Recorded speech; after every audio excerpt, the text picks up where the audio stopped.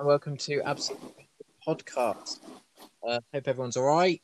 I've got Sam Welch with me today, so I've just got some stuff written down here, Sam. Yes. So I've got fitness enthusiast, father, thesis, dog walker, and potential meal dealer.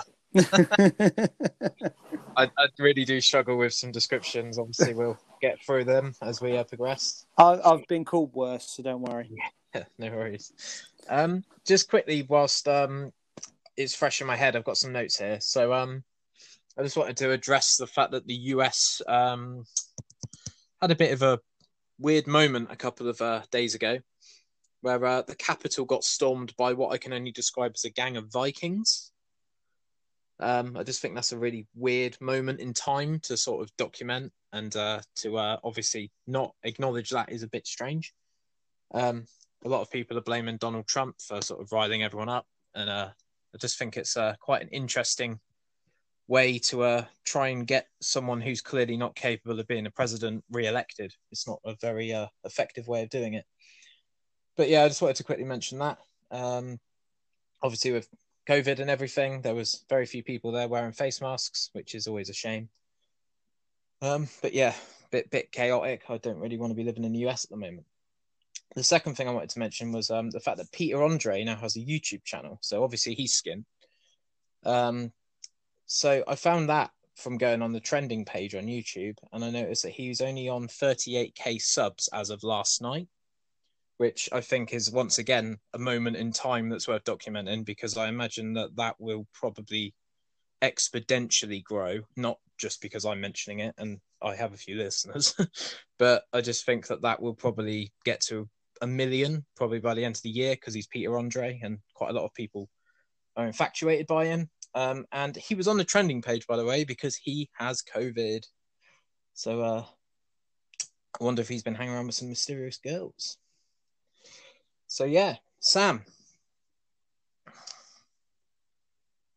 Oh, Sam's gone. He's done a runner.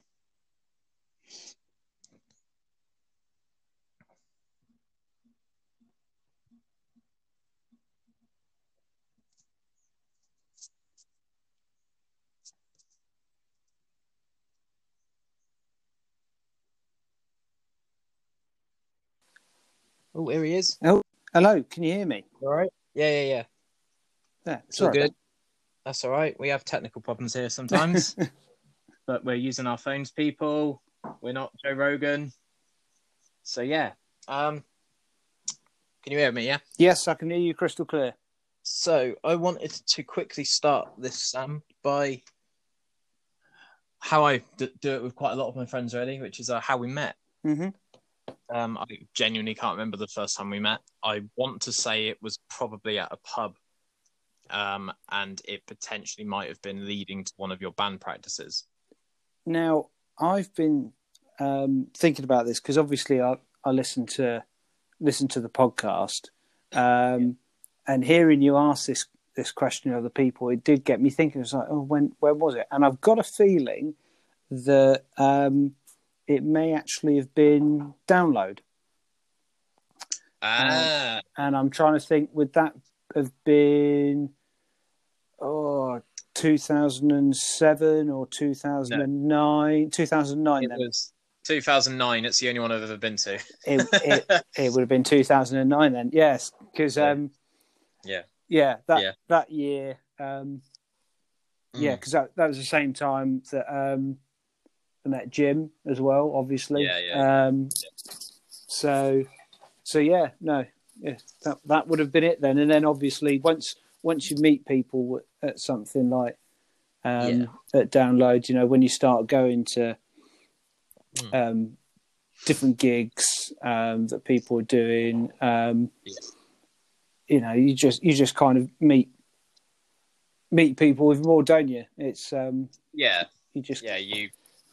you interact with more circles, don't you? Yeah. Oh, definitely. I mean, friends of friends and all that. Yeah. I mean, I can remember going to a couple of Desert Rose shows. I mean, like you say, you came to a couple of 13 Dice practices back in the day. So yeah. It all started in a field in the Midlands. Yeah, I think I genuinely made like a conscious effort to come to quite a lot of your practices because I thought that you had quite a lot going for you. Mm. So just for the listeners, if we want to go into the 13 Dice Nuss, then I would say you were probably quite sludge metal. Yeah, we were quite influenced by your sludge bands like Down. Really, I think were the big ones. I think that the driving forces in the 13 Dice sound, if you will, were Mark Taylor and my brother Tom, who were the guitarists in the band. And they certainly were the riff writers, if you will.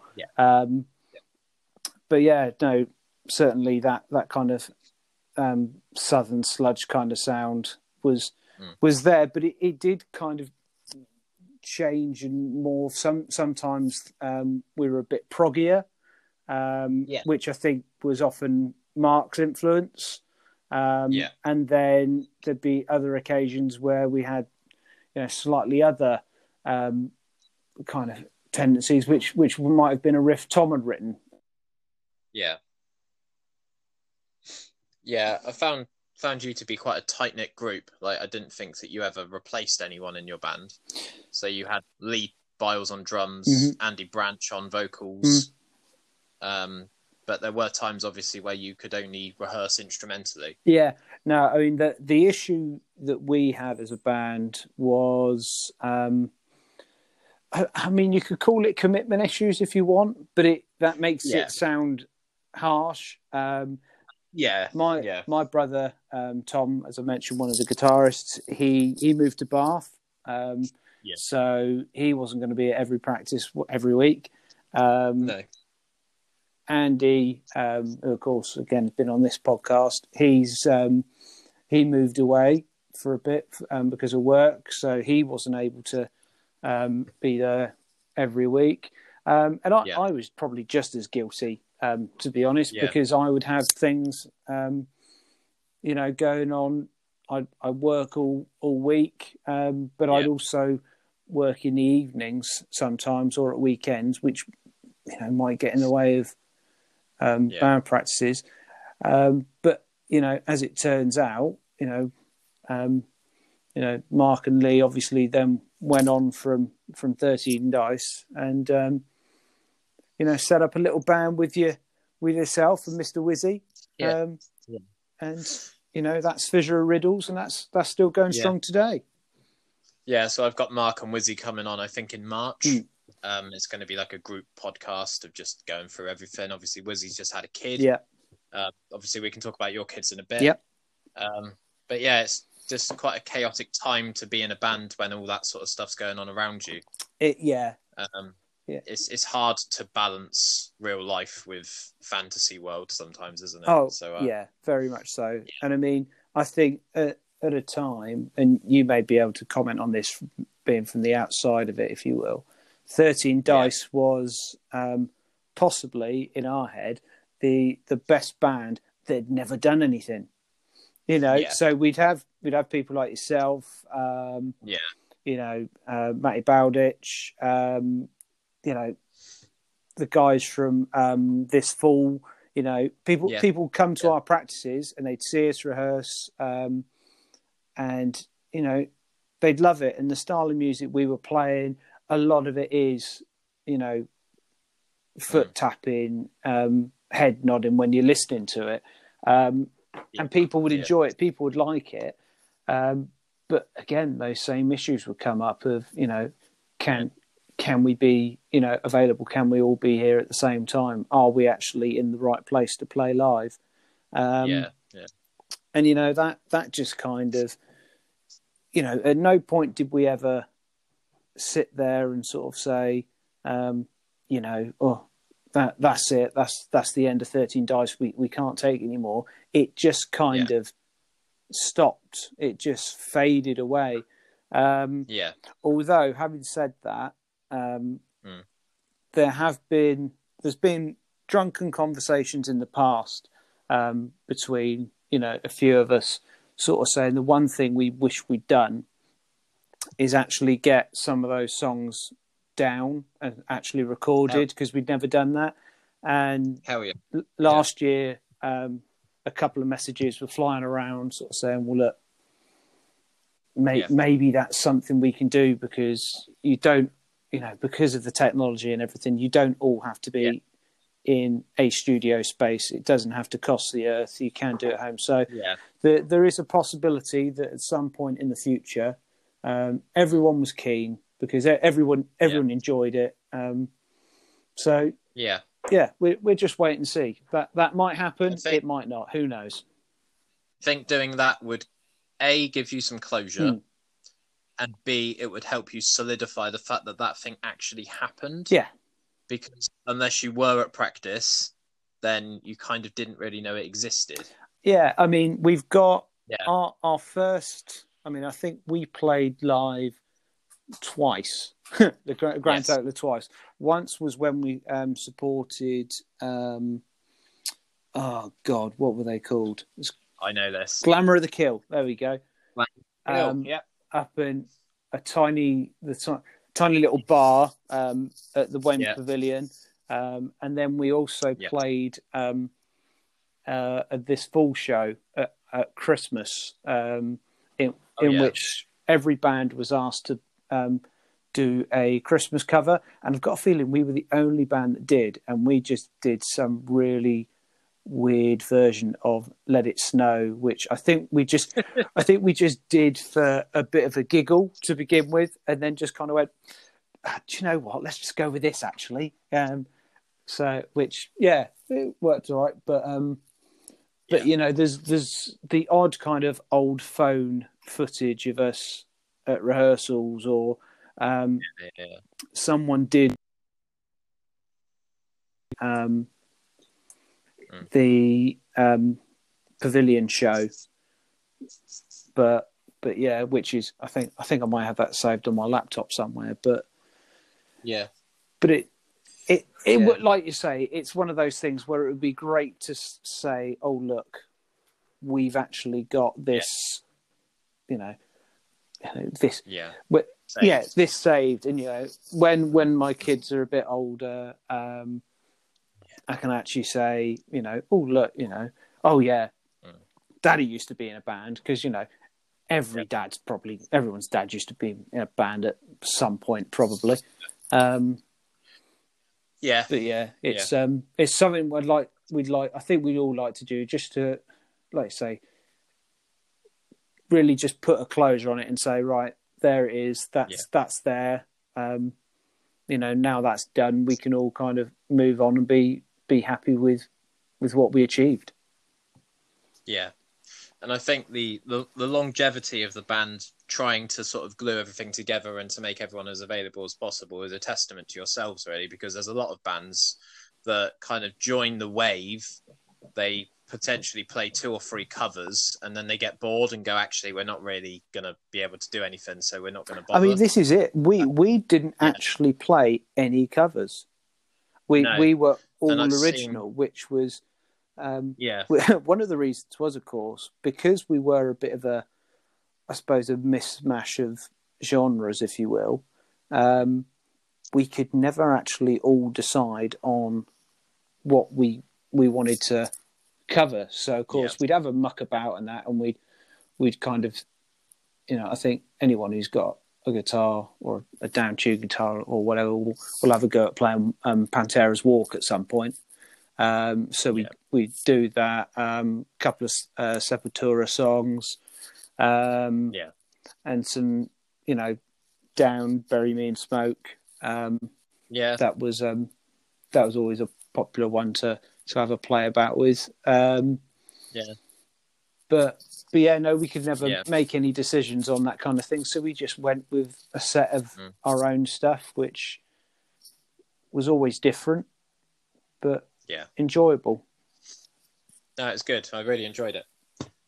So with this being January, I'm keen to move this over to the main topic, which is fitness. So now that we've established how we met, obviously one of my first observations of you was that you I think you helped out at a gym. Is that right? Yeah. So what my kind of background in the world of fitness, if you will, in inverted commas, is I mean, like a lot of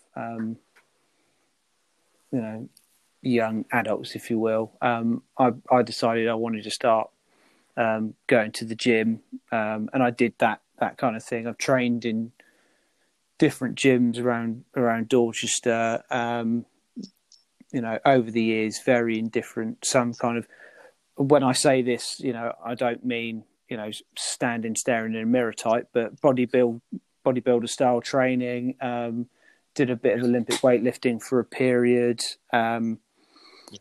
Done a little bit of powerlifting style training, a little bit of strongman style training, which, over the radio, if you will, doesn't sound too bad. But if you understood that I'm about 5'5", then me saying, "Oh, I'm doing strongman training," probably sounds a bit odd. But no, my main sort of world, if you will, in the fitness side of it is since I've been involved.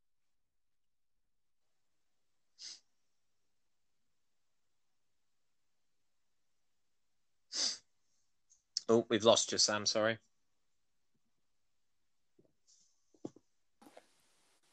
Yeah, you were involved gymnastics from the age of about 2 years old. Never, just got taken by my mum. Nothing special, just a club in Dorchester. Just kept going. Did the odd club competition there, so I was nothing special or anything, not even county kind of level.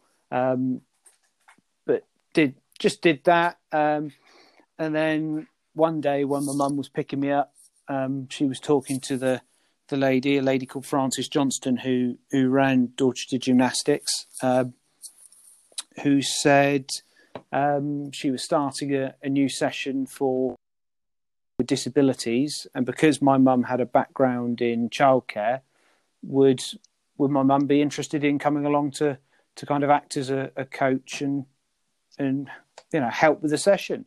And my mum said she was interested, and Frances then said, "Oh, if you want to bring one of your boys along to act as a demonstrator, they can come." And I was stood next to her, and I put my hand in the air and said, "Oh, I'll do that. Yeah, that's fine. I'd love to do that." Yeah. So that was September 1995. I started as a demonstrator, and here we are in 2021, and I'm still involved, sort of coaching in Dorchester. I do the competition kids mainly now. I've recently had a change of career, which is stopping me doing quite a lot of it. But at the moment, my responsibility is the competition children, who range from about 8 to about 17, boys and girls. But yeah,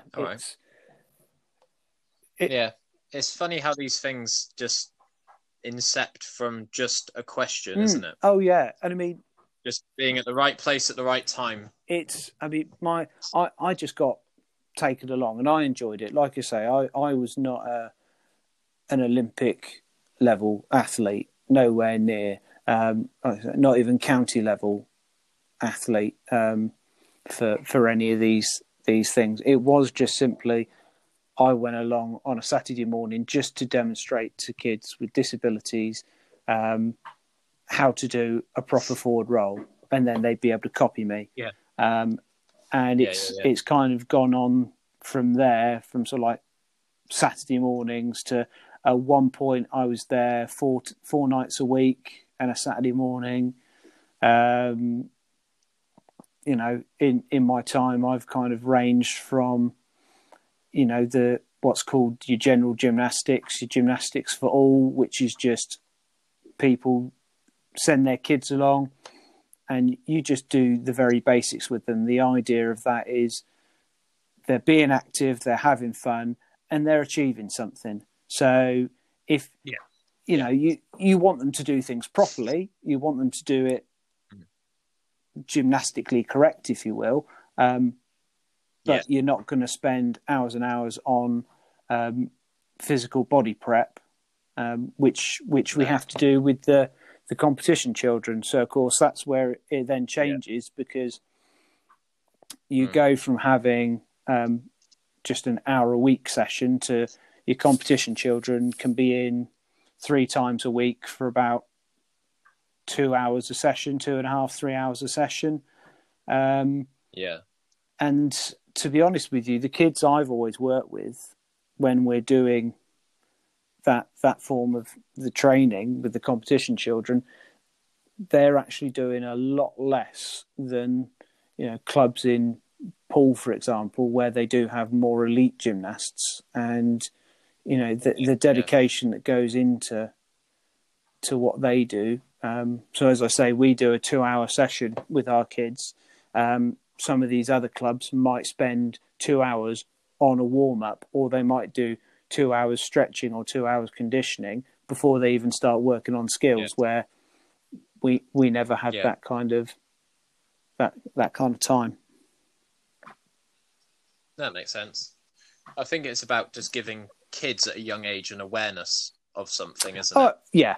And if they want to go for it, or you want to see like a spark inside of them, ultimately it's up to them, really. Like, I remember when I first started karate, I came out of the first session, I suppose it was, and I was like, I'm not paying £5 to get sweaty.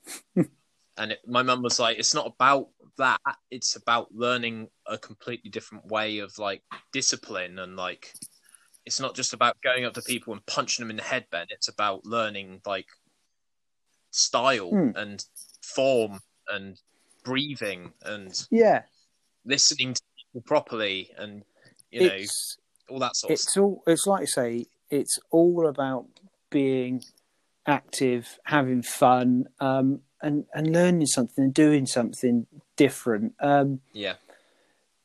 We've had kids in the past who, they can't hang off a bar and take their own body weight, or they try and hold themselves above a bar and they can't hold their own body weight. So what do? You as a coach, you're trying to help them achieve what they can. And if you have to put in a little bit more effort to try and get them round a bar or get them to hold up there just so that they can then come down and say, I've actually done that, that's fantastic. It's and the thing with a club like Dorchester, where I've always been, is we're not there to create Olympic champions or national champions.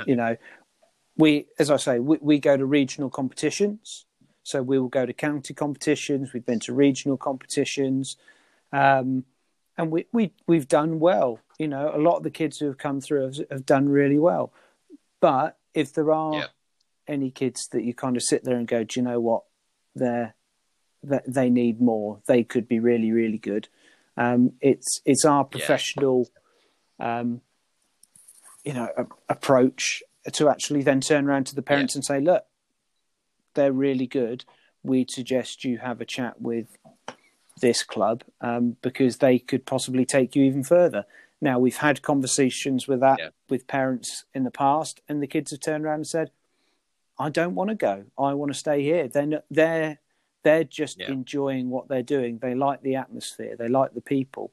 They like what's going on, which is fantastic. You then get other kids who turn around and say, okay, thank you very much. And they move on and they continue with their, career, if you will, which is, which you can't begrudge them. Because we have seen ones leave in the past who have gone on and done really well for themselves in either gymnastics or variations of gymnastics.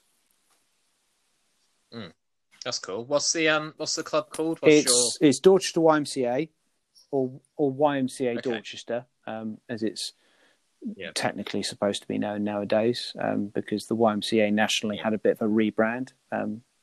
Don't ask me why.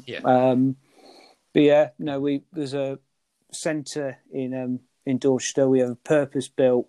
Well, the gym is a permanent fixture. So we've got sprung floor, we've got vault, we've got asymmetric bars, we've got parallel bars, rings, floor level trampoline, foam pit for landing. So yeah, we've got a proper facility there. Which, we unfortunately, COVID is, like many things in this world, has really hurt what we do, because we were open for a period. So we closed at the first lockdown, obviously, along with everyone else, and then we did come back after the summer. And the problem I had, for example, was when my kids were coming in, who were the ones training multiple nights a week for 2-3 hours a time, they were now restricted to 1 2-hour session, and under the guidance, we were not allowed to support them. We were not allowed to open a event, but you're not allowed to support them because obviously you can't come into contact with people. And gymnastics at times can be a very dangerous sport. I have hurt myself doing bits and pieces more times than I'd care to think about. I've seen people hurt themselves doing things before as well. I've seen broken ankles, broken legs, broken arms. Not all in my club, I hasten to add. Some have been at competitions. But that is the nature of the sport. But the problem is when you've got something like the competition groups whose aim is to compete in local competitions, so you want to improve the skills, you want to develop. It's very difficult to take someone on to from a round off to a flick, to a back somersault, without standing there and putting your hands in, because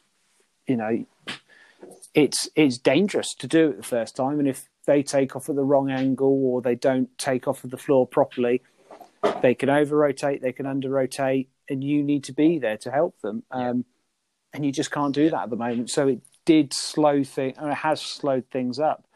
I mean, the other problem you have, which is I think more of a society thing, is you have the inability for kids basically to socially distance. And I'm not just talking young kids here, I'm talking your 14, 15-year-olds, because to their mind, they're in school with these people all day. So there's no social distancing in school, essentially. So why does it need to be any different here? And it's like, well, I'm sorry. These are the rules. These are the rules you've got to follow, I'm afraid. Get on with it. But I mean, as I say, at the moment, the schools are closed. We're closed. So it's a moot point, and we just have to wait and see when we can actually get back. Yeah. Hopefully not too much longer now. Trying to keep positive. But I'll be right back after this. I've just got to restart. Cool. Welcome back. So, something else I was going to ask you, Sam, is how do you keep your workout routine consistent? There's for me personally, I mean, I'm a bit like you, Ben, to be honest. I've actually taken up jogging last year. I spent the majority of 2020 furloughed from my previous job, which for a lot of people was a struggle. For me, it was absolutely fantastic, and I loved every minute of it, within reason, obviously. As you've alluded to, I've got 2 young kids. My wife is a key worker, so she was working throughout. So there would be a lot of times where it would just be me and the kids. And what I do, because the weather was so good, I would just chuck them in the pushchair and we'd head off around Dorchester. And then as time carried on, and I noticed that I was doing more and more, and I take my dog out every morning for a walk around Dorchester. So I thought, well, do you know what? Because I do have a slight vanity, I suppose it is. Sadly, and I know you mentioned it. I think it was in the last podcast where, or it may have been Henry say, you have a thing about people seeing you and you're not a runner. Yeah. I'm not a runner. The only running I've ever done has involved having a football in front of me. So I tend to run when I take the dog out in the morning, which is under the cover of darkness. So it's not as bad. But yeah, I just start where I go. I just sort of like did little bits. I downloaded the Couch to 5K app, and I started doing that, and I was doing really well with that. And it's just kind of carried on like that. Try to do it 2, sometimes 3 times a week. But there is a lot of self-discipline involved when you do anything. I think when I used to go to the gym for my own sort of training, if you will, it was very much a case of, because I didn't live in town, I'd have to drive in to go to the gym. There were days when I just thought, do you know what? I just can't be bothered with it. I'll just do it tomorrow, or I'll go somewhere else. Or if I would go with my brother, I would go and pick him up after work, because we'd usually go on a Friday after we both finished work. I'd pick him up, and sometimes I'd say, I'm not in the mood tonight, or he'd say, I'm really not in the mood tonight. Sometimes the other one would give the other one a kick in the butt and we'd go. Other times we would just kind of say, no, we'll just go someone else. So there is a lot of self-motivation that has to be involved in these things. But it's one of those where every time I got in the gym, absolutely fine. Always enjoyed it. And in fact, one form of training that I really enjoyed, there was a gym, which is, I think it's called Dorchester Functional Fitness now. But that was run purely as a class format.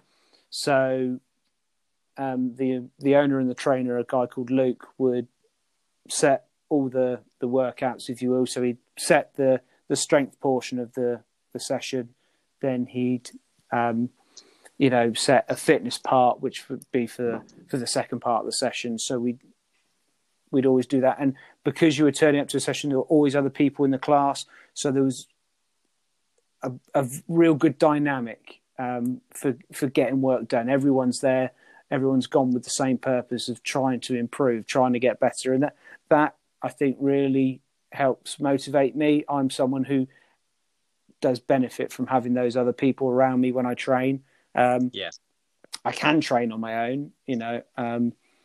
I've done it long enough and been to enough seminar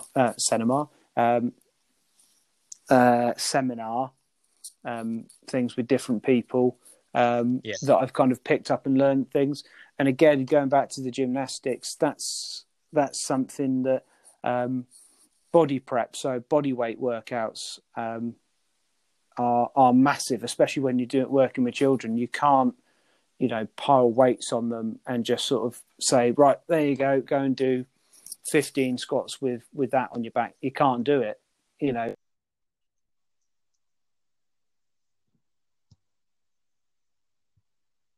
Oh, we've lost you again, mate. I know exactly what I'm doing wrong. Completely my fault. That's all right. The body weight is a great way to go, and there's so many different progressions you can do for people. Starting with doing things like press ups. Just press ups on a countertop. If you can't do a proper press up, start by doing press ups on the counter. And then, if you start going on the floor, on your knees, it's all about the body position you're then in. Then, you just build up, and then you get to a point where you can do press ups easily. Then you can adapt that. You can start lifting your feet to make them harder. So it's, there's so much you can do with body weight as well that I've learned over the years. But as I say, sorry, I've gone off a bit of a tangent on that one. That's okay. but yeah, I think with all exercise, I think in anything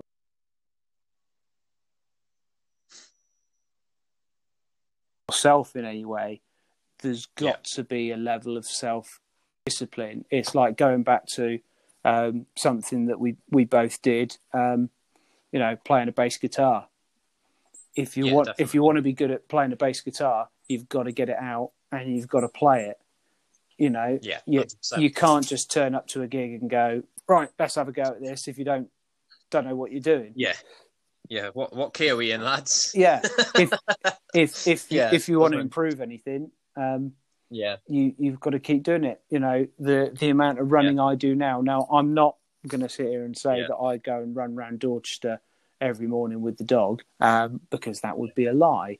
I usually run for about 10 minutes, do mile and a half probably, and then just carry on walking the dog. So I do that 10-minute run around this field, and then I'll just carry on, and I'll be walking for another 40 minutes or so.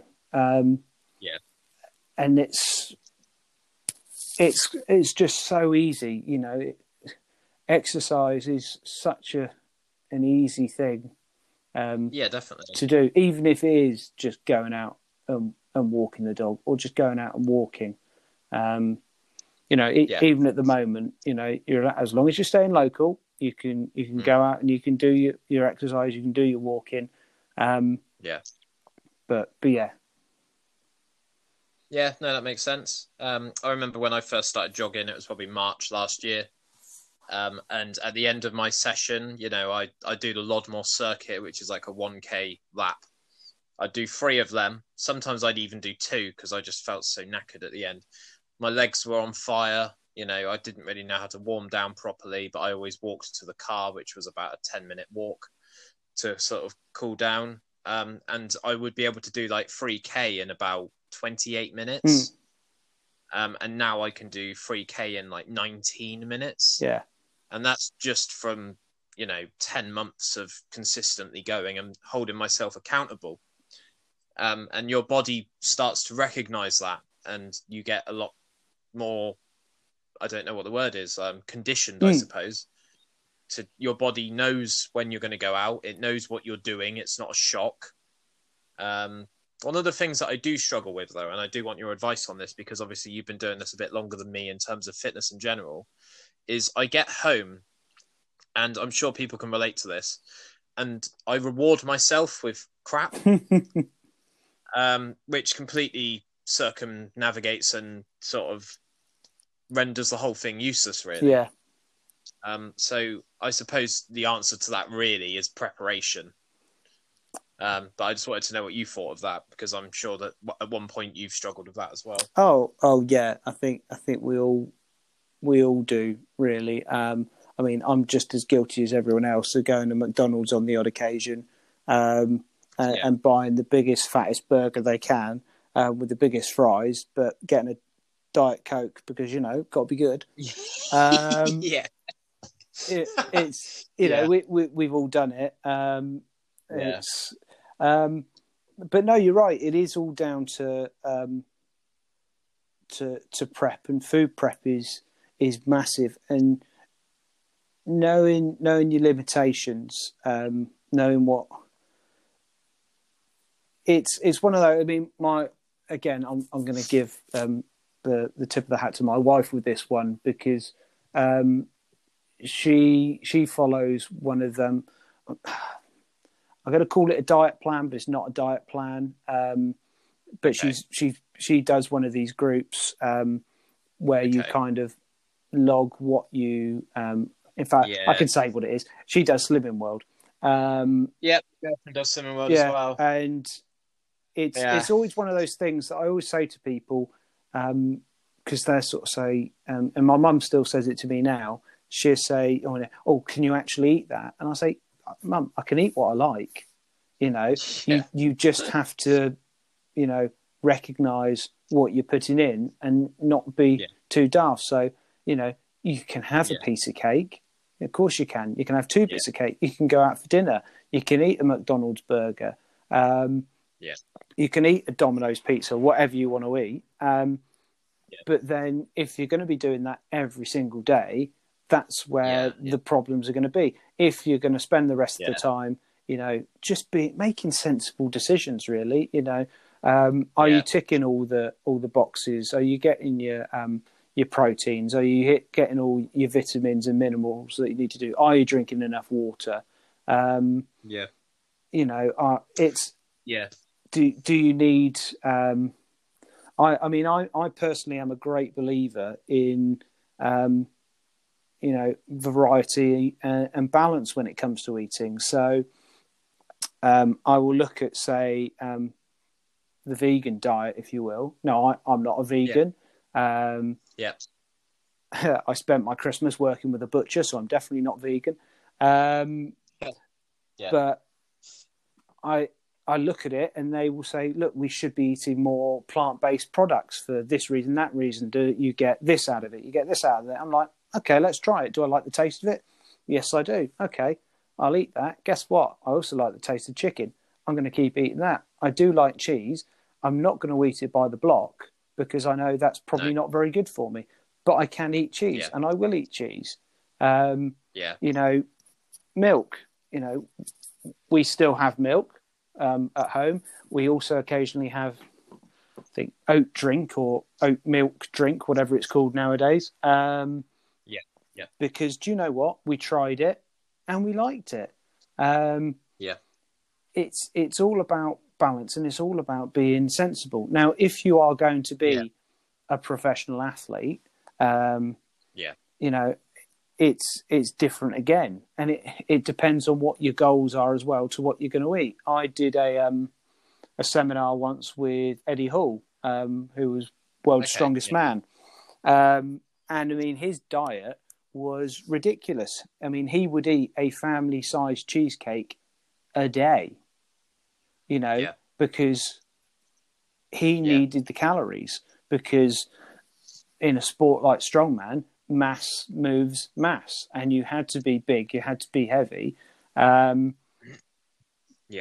then you flip it, and he doesn't eat like that anymore because he knows what he was doing to his body, and he's not training for strongman anymore. He's training for something else. So he's changed his diet again, and that's the thing you see. I think you see a lot of people who decide they want to bulk. So what they do is they will buy all the different protein powders, protein bars, and just eat and eat and load up. But then they won't do the training to kind of go along with that. So they're not, Yeah. I know what you mean. This reminds me of an episode of South Park where Cartman starts eating something called Weight Gain 4000. I don't know if you remember that episode. It's quite an early one. And it's exactly what you've just said, which is he just eats the powder. He doesn't do anything else. So he just turns into this absolute, like, Jabba the Hutt type creature. It's one of those where... and it's just so funny. You can eat as many protein bars as you like, but guess what? It ain't going to give you bigger guns unless you start doing curls. It's that. All right, that's maybe simplifying it slightly, but that's the general gist. If you're if it's one of those things again of if you're going to eat salads, don't cover it in dressing, because that again defeats the whole object of what you're going for. There's very rarely going to be a silver bullet, is there? There's always going to be like a handshake of like these two things have to meet and coexist and enjoy each other, and then you've really got the rhythm behind you, I suppose. And it's about being conscious, like you say, of KFC is not good for you guys. Like, it doesn't mean don't eat it. It just means don't eat it every day. Like, try and offset that calorie gain, I suppose. I think the thing as well is what you have to look at as well is what the body and what the mind is like. Because I think we're all the same. if you tell yourself something, let's say KFC, because you just said it. If you tell yourself, I can't eat KFC, I'm not allowed KFC. Every time you drive past KFC, all you're going to think is, I want you. That's that. And it's gonna turn from I'd quite fancy KFC, for dinner because I'm feeling lazy to, I've got to have KFC. Yeah. And instead of just going in and just saying, I'll have a meal or have a burger, you get sort of like a sharing bucket and eat it by yourself in the car park, and then just catch sight of yourself in the mirror and the shame. Just like, I've not done that with KFC. But I have, there's been other occasions where, I've probably eaten more of something than I probably thought. And then I look at myself and go, that was a silly thing to do, wasn't it? Yeah, I think I really struggle with that, to be honest, because the more I get told I can't have something, the more I'll do it just to spite the person, which is a really bad personality trait. And again, this is all it is. You're just doing it to yourself. You just have to say, look, I'm not gonna, I'm not gonna do that. I mean, we've had it before where if we know we're going out for dinner, or if we know it's someone's birthday, we're not gonna do something all week, or we're going to tailor our diet slightly and sort of say, we know we're going to be eating quite heavy that day, so okay, maybe we'll try and be a bit more sensible this week. And you know what, those weeks of sometimes, because this slimmer world, my wife does weigh herself every week, and so do I. And the first week of lockdown 1, as it now is, we decided to support local business, which just turned out to be local takeaways. And we did both put a bit of weight on, and we then made a real decision that no, we're gonna sort this out. So that's when I started doing the jogging, as well as walking the dog every day. We were eating properly. I mean, my wife's lost probably something like 4.5 stone. I've lost 1.5 stone, coming up 2 stone or something. And it's just by a bit of exercise. I'm not going to the gym. It is just running. It is walking. It's a little bit of body weight stuff at home. It's easy to do, and I feel better for it. It's definitely. I've still been out for dinner. I've still had a few beers every now and then, but I'm sensible with it generally. Yeah, I think I'm not sure how much you've ran in one go, but I do find when I do a 5K, which is a fairly new thing that I've started doing, because I used to just do 3K and I used to get quite efficient with 3K. But with 5K, I always feel this, it's hard to explain unless you are a jogger. It's a kind of empty feeling, and you feel very vulnerable. But it's a really nice sort of, you feel that your body, it's not going to shut down on you or anything like that. If you were a car, you would be running on fumes, that feeling. And it really mentally helps you, and it really gets you away from your phone. It gets you away from all of these distractions. It just allows you to sort of have a bit more perspective on what's around you. And I run across the seafront, so it's really rejuvenating. Well, and, I mean, as I said earlier, the only running I've ever really done before is with a football, and I have found because I was running some fairly decent distances with this couch to 5K that I did, but the one problem I had was I just got bored.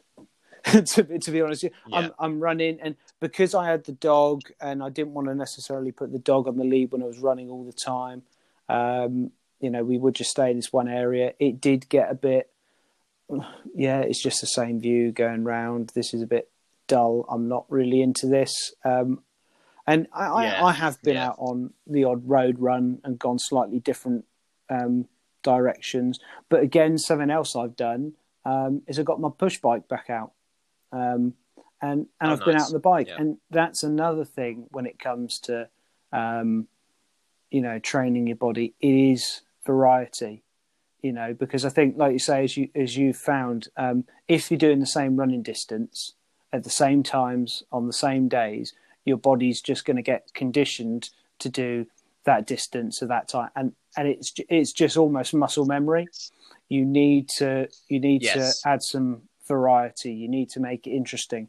Taking it back to the coaching, I have to try and, when I'm setting session plans out, we have to try and do things differently, have to think of different ways to warm up, have to think of different ways to attack things, not just for my benefit, so that I'm coaching differently, but because people learn in different ways. Some people need to see someone do it. Some people need to hear me explain it. Some people need to actually just get up and do it themselves.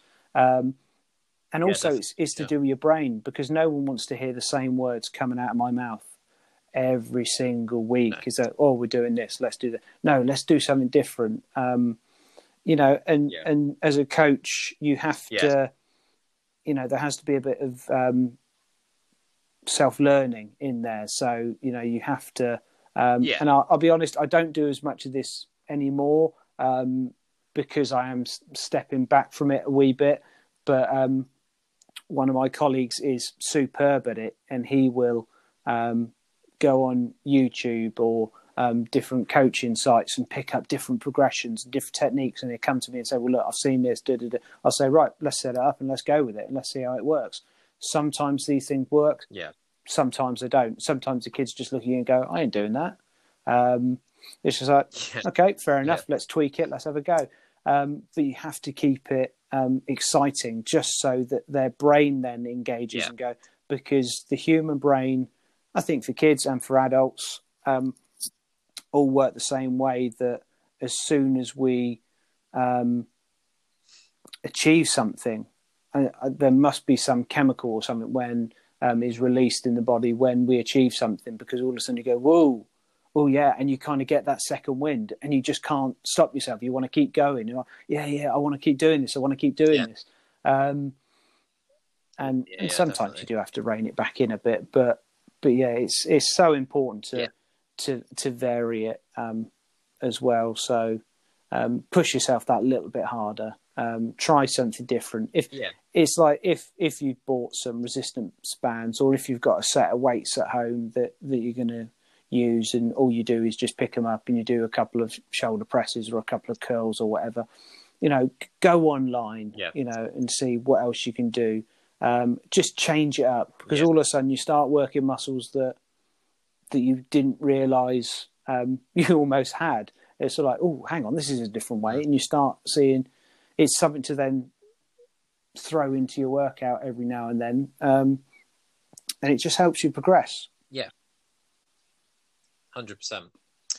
So what we're going to do now is we're approaching half an hour again, believe it or not. So I'm just going to re-add you and want to talk about how COVID has affected your life and your exercise. So we'll be right back, guys. Hello. COVID. Yeah. How much of a pain in the ass has it been for you? Quite a big one. I mean, just to put it in a nutshell, as I alluded to earlier, I've just started a new career. Started on Monday just gone. Went to the new head office to collect some IT bits and everything. Told we'd be training on the Tuesday the next day, so it's like, oh, brilliant. So turned up to the venue on the Tuesday.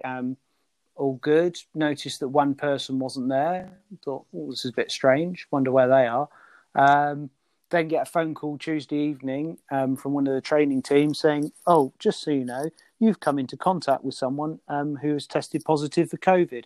You now need to isolate for 10 days. Great. Oh, good. Yeah, so that's that was the whole training team, and half of the people who joined up with me are now doing training for our new job online, which, to be honest, we were going to be doing anyway from this week, but it did throw a bit of a spanner in the works. Yeah, bloody thing is really throwing spanners in the works at this point. It is, and I mean, like I said previously, the gym club has closed the doors. Staff have been put on furlough, etc. Which is, it is a shame. I mean, from my own personal point of view, I miss the kids. And, you know, this probably sounds a bit strange, but I've known a lot of these kids since they were about 5 years old, and now they're, you know, 14, 15 or whatever. And, you know, that you do miss the characters that they are, especially when you spend as much time training them as I have done. Yeah.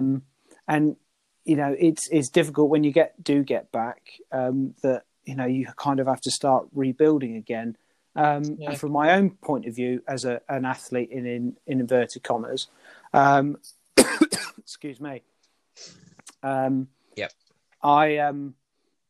I made the decision, or I've spoken for years, kind of half in jest, about competing in the British Gymnastics National Adults Championships. Yeah. And a couple of years ago, I thought, do you know what? Yeah, I'm going to go for it. I'm going to do it. Started putting together routines, started training, started trying to get a bit fitter, started looking at what skills I could do, check the date of the competition, then got a wedding invite from my cousin, which was for the same weekend. So that kind of scuppered that. So I thought, no worries. I'll do it next year. Yeah. And that would have been 2020. So I'm sort of thinking about it and thinking, let's go for it. Going to push on. I've already done a bit of work. And of course, that's all gone up the Swanee as well now. So it's something that I could look at again in the future. But at this moment in time, it's not very likely because I can't get into the gym to do skills. As I said, I've done a few bits and pieces at home, but you know, it has stopped a lot. And I think one thing that is massively important in exercise is, you know, the mental health benefits that it gives people. And sitting here speaking as someone who is, you know, isolating at the moment and isn't allowed outside apart from the back garden and the driveway. God, I miss taking the dog for a walk.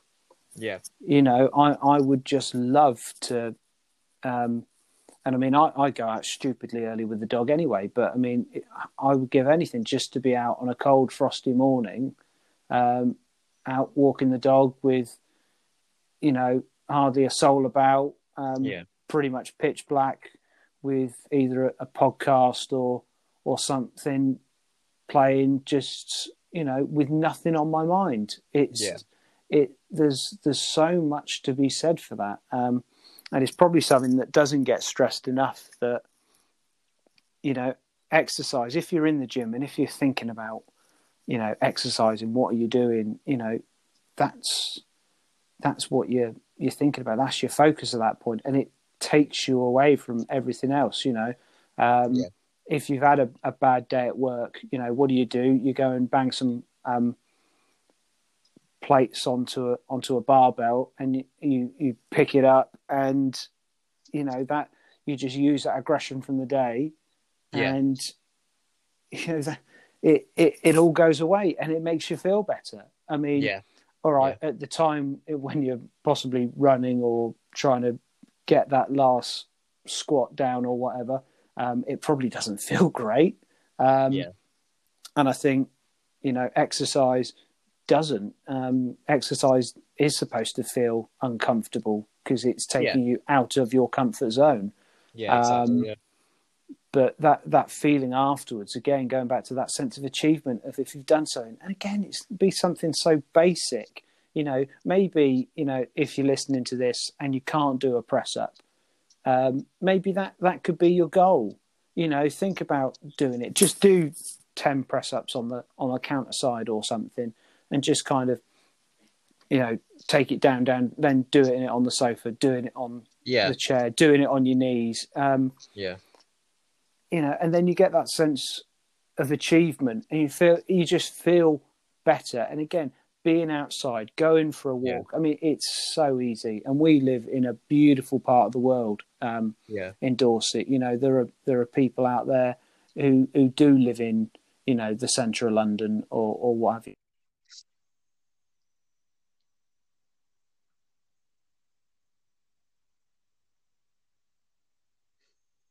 A walk, or can, but they don't have the same kind of scenery that we have. So, if you can get out, just go out for half an hour, just do a circuit and come back, and just forget everything else. And allow yourself to escape this always on world that we currently live in. Yeah, I mean, and again, going back to something you mentioned, when I'm out with the dog, all right, I'll have my phone on, or I'll have my phone with me, because I might be listening to a podcast, an audio book, listening to the radio, some music, but I'm not checking Facebook.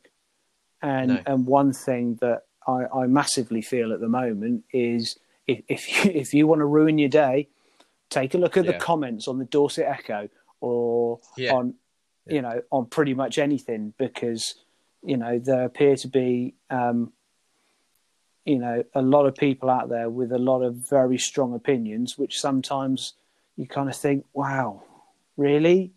You think like that? That's just wow. And it can be a really, social media can be a fantastic medium, and it can also be the very worst thing in the world. Yeah, it can be a force for good and bad, but you need to use it in moderation. Yeah, definitely. Yeah. Right, so what have I got? So I've got pretty much covered everything that I wanted to talk to you about, Sam, to be honest. That's good. Obviously we've got the main event, which is meal deals. Yes. Saying Sam Welch, meal deal. Yeah. Let's go. Right. Not someone who partakes a lot in the meal deal, believe it or not. I have done in the past, and I must give a slight, again, tip of the hat to Mr. Jim Murnane, because it was with the grand aficionado himself.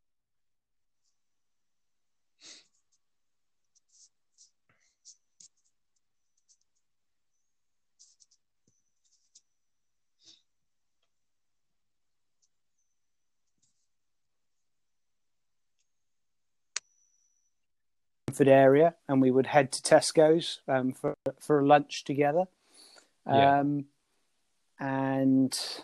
thinking about it, what I would probably usually do, and this is going to be one of those, I'm probably going to upset a lot of people here, but probably the hoisin duck wrap, I think, was one that I'd always go for. Then it would either be probably a packet of popcorn, if possible. Oh, okay. Yeah. And then I'm trying to remember what I'd probably, again, I'd probably be a bit boring and probably either have a bottle of water or Diet Coke, or occasionally a cheeky Kit Kat Chunky might appear in that. And I'm making myself to sound like I'm a proper saint or really dull. Probably a bit of both, but yeah, that was kind of my go-to, if you will.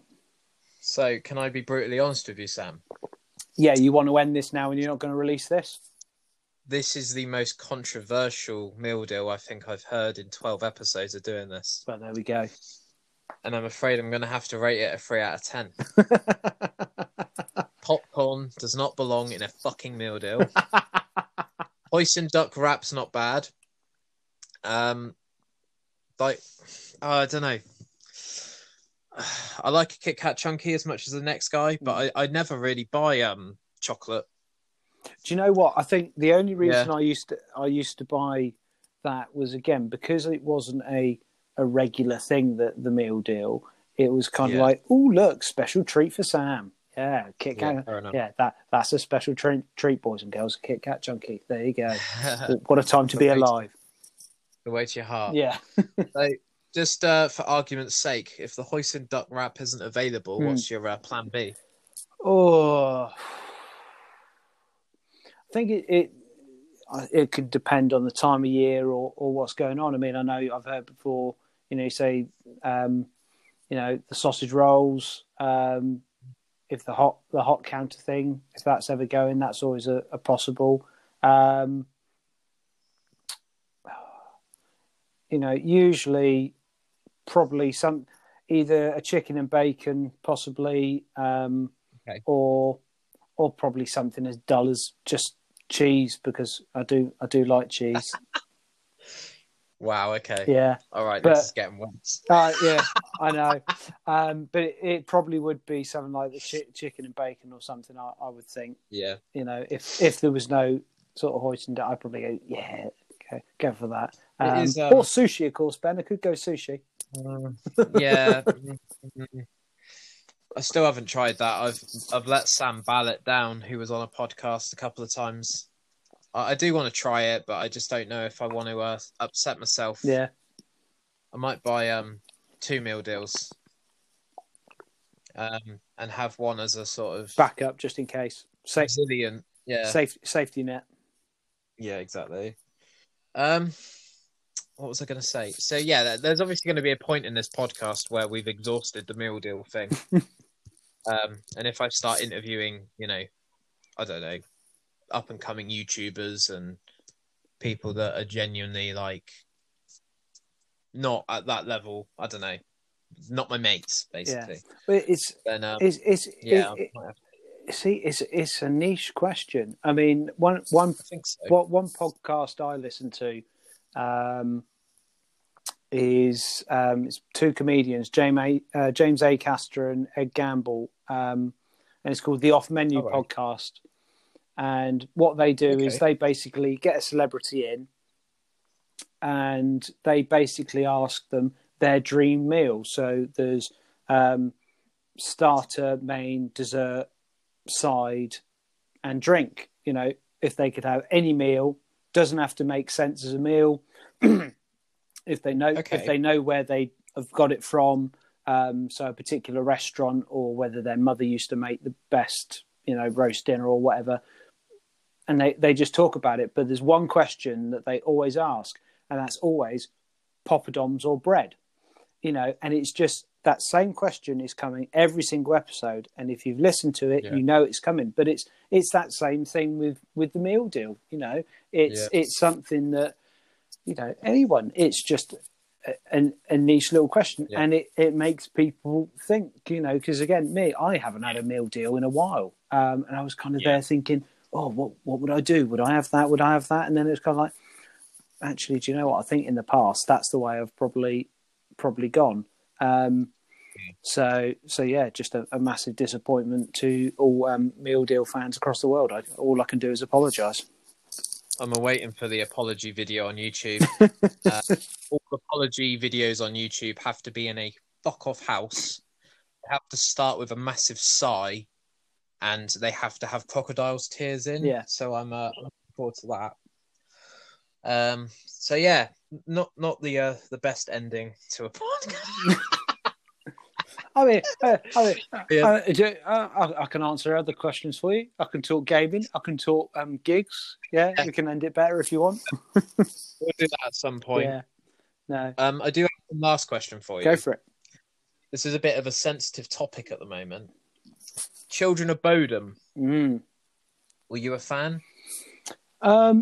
Honestly, no, and that's not because I thought they were awful. It's as simple as I didn't really listen to their music.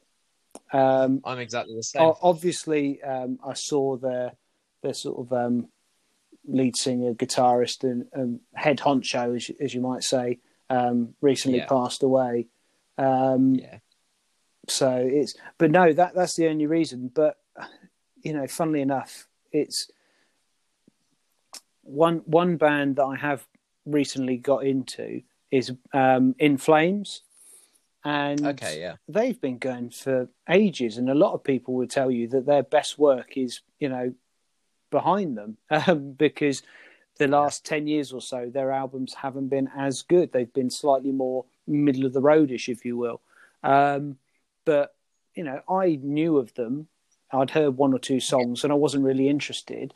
But then influenced by another podcast I listened to, which is the Metal Hammer Magazine podcast. They did a Hall of Fame, and they talked about In Flames. So I went, okay, let's give it a listen. And they were top of my Spotify playlist for last year. So if I could start listening to Children of Bodom, I actually find, actually, there is more to them than covering Britney Spears, which I'm well aware there is before anyone gets irate. That's just the song that I happen to know. I could listen to them, I could enjoy them. But they're just one of those bands I've not listened to, so I have no strong opinion on, if you will. Yeah, no, that's good. That's why I asked, because I'm in the same boat. I was kind of introduced to them by my friends, but I always found their music to be quite hectic. And for someone that absolutely adores, like Motorhead, Nirvana, Foo Fighters, In Me, who are pretty hectic as well, they just didn't quite sit right with me. Yeah. I think it's the keyboard, because it's really loud. But I do remember songs like Blood Drunk, We're Not Gonna Fall, Bastards of Bodom, which was a very sort of Iron Maiden song name, I feel. Very self-aware. And I think they did a song called Death Toll. I'm probably going to get crucified if that's wrong, so I do apologise. Because he, and I believe, was his name Alexei? Alexei Ligo, he was actually, he'd been kicked out or had left Bodom and was actually fronting another band called, I think it was Bodom After Midnight. Oh my God! Which is, and I believe they played a gig not long ago. And they just played basically what effectively are Bodom covers by Bodom. So it's an interesting one, but I do find it interesting how musical tastes kind of change. And I know I was talking to you about this, because I think it was again, might have been Henry, the podcast of Henry. But you spoke about the music scene in Weymouth, or it might have been with Jamie, actually. I can't remember. But probably both, to be honest. Shout out Henry, by the way. He was awesome last week. Really enjoyed that one. He, the Weymouth music scene, there was a period where it was, not just local bands, but you had some big bands. I mean, who can forget, the first time Sepultura walked onto the stage at the Pavilion, and ever. And someone turned around to me. It's like our mate Scott turned around to me, and he went, "That is them, isn't it?" And I went, "Yes, Scott, it is them." He said, imagine it's not a piss take. It is actually them, isn't it? I said, "Yeah, no, that is them," and that was. It's a spelling mistake. It's the complete different Sepultura. But the tribute band. The last gig of sort of like a big band that I went to in Weymouth, I went to on my own, boohoo, was Sabaton.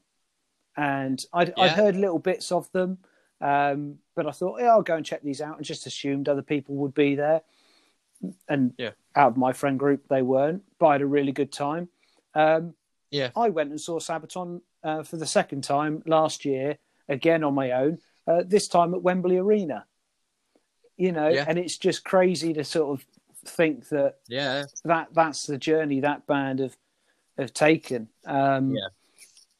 So it's when you kind of think about and you see what the world is like at the moment, and how many bands locally are not getting the chance to practice, aren't getting the chance 100%. To play. because it's so much to so many venues. You know, that there is a real difference between live music and just being in a club and having something played over a stereo. Like there is something about live music that does just bring a whole nother dynamic to an event. And I think everyone really misses that, obviously. I don't know about you, mate, but I would literally go to Britain's Got Talent at this stage. Yeah. I would watch pretty much anyone do anything right now. But let's spin it. And I do apologise if you've been asked this before, but go on. When you go and you watch a band or a show, whether it be rock, metal, anything, pop, do you sort of like sit there looking at the stage, and is there that burning in your gut where you're thinking, I want to be up there, I want to be doing that, because you kind of miss playing music and performing music, or is that not something that you miss at all? I miss it. I miss the performing. Yeah. I really, really miss the recording and the studio stuff. The idea that you can potentially get 4 people in a room, you can basically write as you go, and you can essentially create a sort of soundscape or a painting, as a lot of people use it. And at the end of those couple of days in the studio, you come out with a real thing, which comes back to the 13 dice thing that we were talking about at the start. The fact that you can, build something and carry it around and sell it, and, your mates can hear it and all that sort of stuff. I love that. I do miss the behind the scenes, but I do have a bit of PTSD now. When I go to like festivals and stuff, I do think to myself, I think way too much into it, all the car parks starting to fill up. Oh, I hope they've got an overflow car park, Oh, I wonder if there's a guest list on this. I wonder what their rider's like. And it's just like, nah, stop it, Ben. You're going to do yourself in, mate, if you carry on. Like, enough's enough, I worked my ass off in Hourglass. I mean, Hourglass was brilliant. I mean, what's scary thing is I can remember being sat in a pub,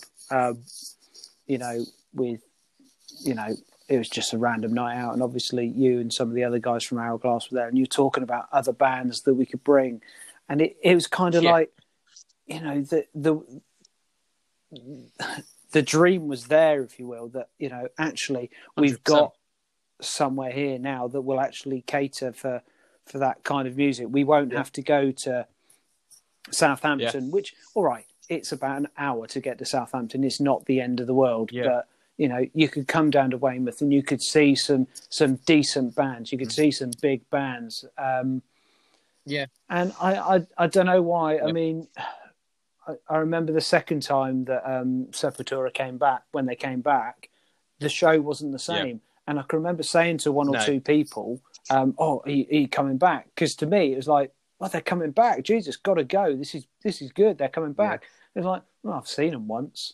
It's like, it's on my it's off my bucket list now. Yeah, oh no, I've seen them now, and it's just like, but you and again, it was the Sabaton thing. I can remember. Actually, I think it might have even been after a Fissure Riddles gig. I went up to the stage and I was sort of talking to Mark and that, and I sort of said, "Oh, I'm going to Sabaton during the week. Are you guys going?" Nah. Oh, why not? Yeah. Now, as it is, they didn't like the band. That's fine. But there was a I said to other people, "Oh, are you going?" And they're like, "Oh, yeah, thinking about it, but not." And I think the problem was from then on, these bands weren't supported as much because 100%. And if a show doesn't make money, it's not going to be viable moving forwards. I mean, why would you? No. Why would you keep trying to book metal bands if people aren't turning up to them? If you're losing money every time. Yeah. You're trying to satisfy an appetite, but the person that you're trying to sell it to is already eating a 3-course meal. Why would Apple release the iPhone 82 when everyone bought the iPhone 81 and was completely satisfied with it. You know, it's that sort of thing. A lot of people liked the initial flash in the pan sort of hourglass thing, and I think a lot of people thought that it was just a flash in the pan. It was a test the waters and then leave everyone in the dark.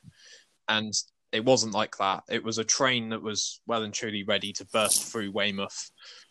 And then they started putting gigs on in Portsmouth and Plymouth because there wasn't really an appetite here anymore. So that's what happens, unfortunately. And that's supply and demand. And it comes back to that same old thing again of you need to support these scenes, because if you don't, they're going to disappear.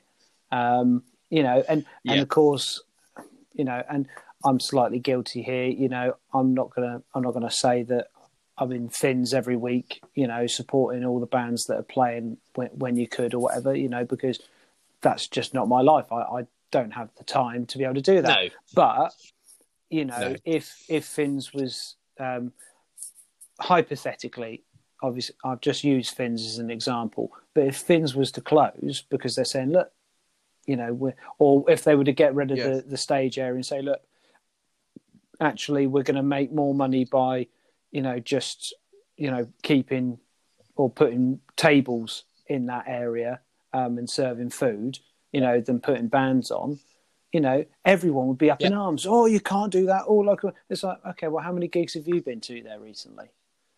Yeah. You know, and it's when did you care before we told you that the plug was going to get pulled? And that's the thing. People 100%. always, and again, if that was going to happen, you know, at a venue near me, I would be like, well, no, that's not very good. But then I do have to look at it and say, well, you know, how often have I been down to support a gig recently? And the truth is, all right, recently it's not going to happen anyway. But I've not been down there for a while. But again, as we've kind of alluded to, you know, you get kids, you get a life. It's you know, unfortunately, some things have to give.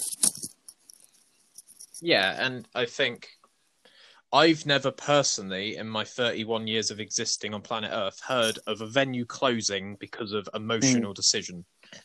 It's always because there's an exhaustion of some magnitude. Bands don't want to play the venue because it's got a bad reputation. 2 people show up to the gig. You know, there's always a reason behind it. But a lot of people just like the headline, don't they? They don't want to read into the details. They just want that soundbite, and they don't really care about the reason. And it's a shame. I mean, we've all played. I've just remembered actually, 13 Dice played 3 gigs because we also, knowing what it is now, but we also played Teddy Rocks. And I think we were second on, and there were quite a few people about. But we came on stage, and everyone was outside, and it's just kind of like, look, I know it's a charity event, you know, I know there's other things going on throughout the day and that, but if you come to something where bands are playing, come in, because it was literally our mates stood in front of us, which obviously, I think you were there, Miners was there, and it's one of those where, you know, of course you appreciate anyone watching, paying attention, you know, it means a lot. But at the same time, it's kind of like, well, hang on a sec, come on, you know, give us a chance. You know, we think we're not bad actually. We're all right. But you know, that's music, isn't it? You mean, mate? Yeah, and I think the longer this coronavirus will, it's really going to start creating a real stranglehold for people. But hopefully we'll be over it soon. Obviously, you know, you've got to look at it with kind of rose-tinted glasses at this point. There is a vaccine, you know, all that sort of stuff. But yeah, it is getting a bit desperate for that environment now and that industry. But like you say, that industry, there's a lot of industries in the same. You know, sport is very much the same. You know, your local sports clubs who rely on membership fees or match day fees or what have you, or sponsorship that, you know, they're not getting because they're not playing. Smaller businesses. And you know what? Yeah, hopefully, you know, fingers crossed, we will be, if people are sensible, and people aren't idiots, then hopefully we can get through this, and get out the other side and start, enjoying everything again. Can start going to gigs, can start going to pubs. But yeah, all we can do is hope that everyone stays safe, they stay sensible, and the world could start spinning in the right direction again. Yeah, definitely. So that is going to conclude this episode of Absolute One thing Betting could I just do one thing very quickly, mate, off the cuff? Yeah.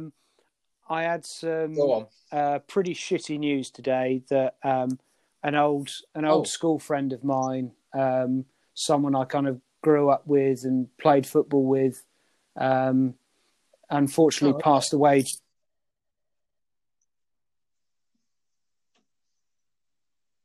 He took his own life. I'm not going to say any names or anything because it won't mean much to many people. Yeah.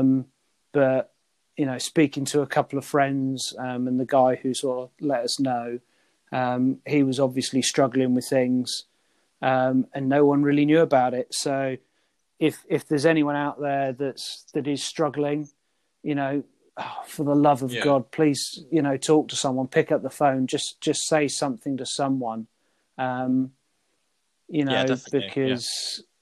this. I haven't spoken to this guy. Well, I spoke to him about a year ago over a few messages, but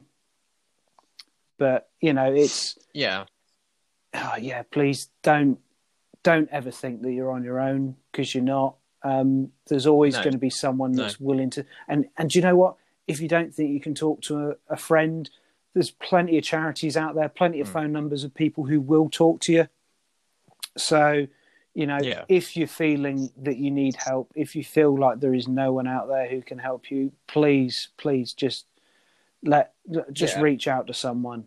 That's really nice because I've spent today sort of thinking about this guy, thinking about all the memories that we kind of shared growing up and everything, and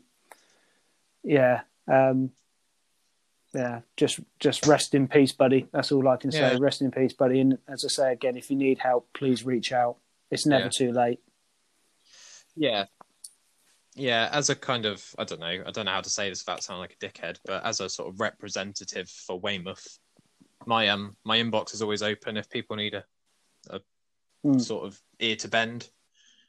That, Sam. Obviously, we've had some problems in the past, but I think we're over them now, and the world's still spinning and the sun's still rising and setting. We've grown up, I think, haven't we? Really? I mean, I was talking to, I think I was talking to my mum earlier, and I was saying, I'm doing this podcast, doing it with Ben and everything, sort of explained. And I sort of said, I haven't really spoken to Ben for a few years. I said, I think we fell out about something. I said, but don't really know what it was all about. Or do you know what? It doesn't really, I don't. It don't really matter now. It's kind of like, do you know what? That was then, this is now.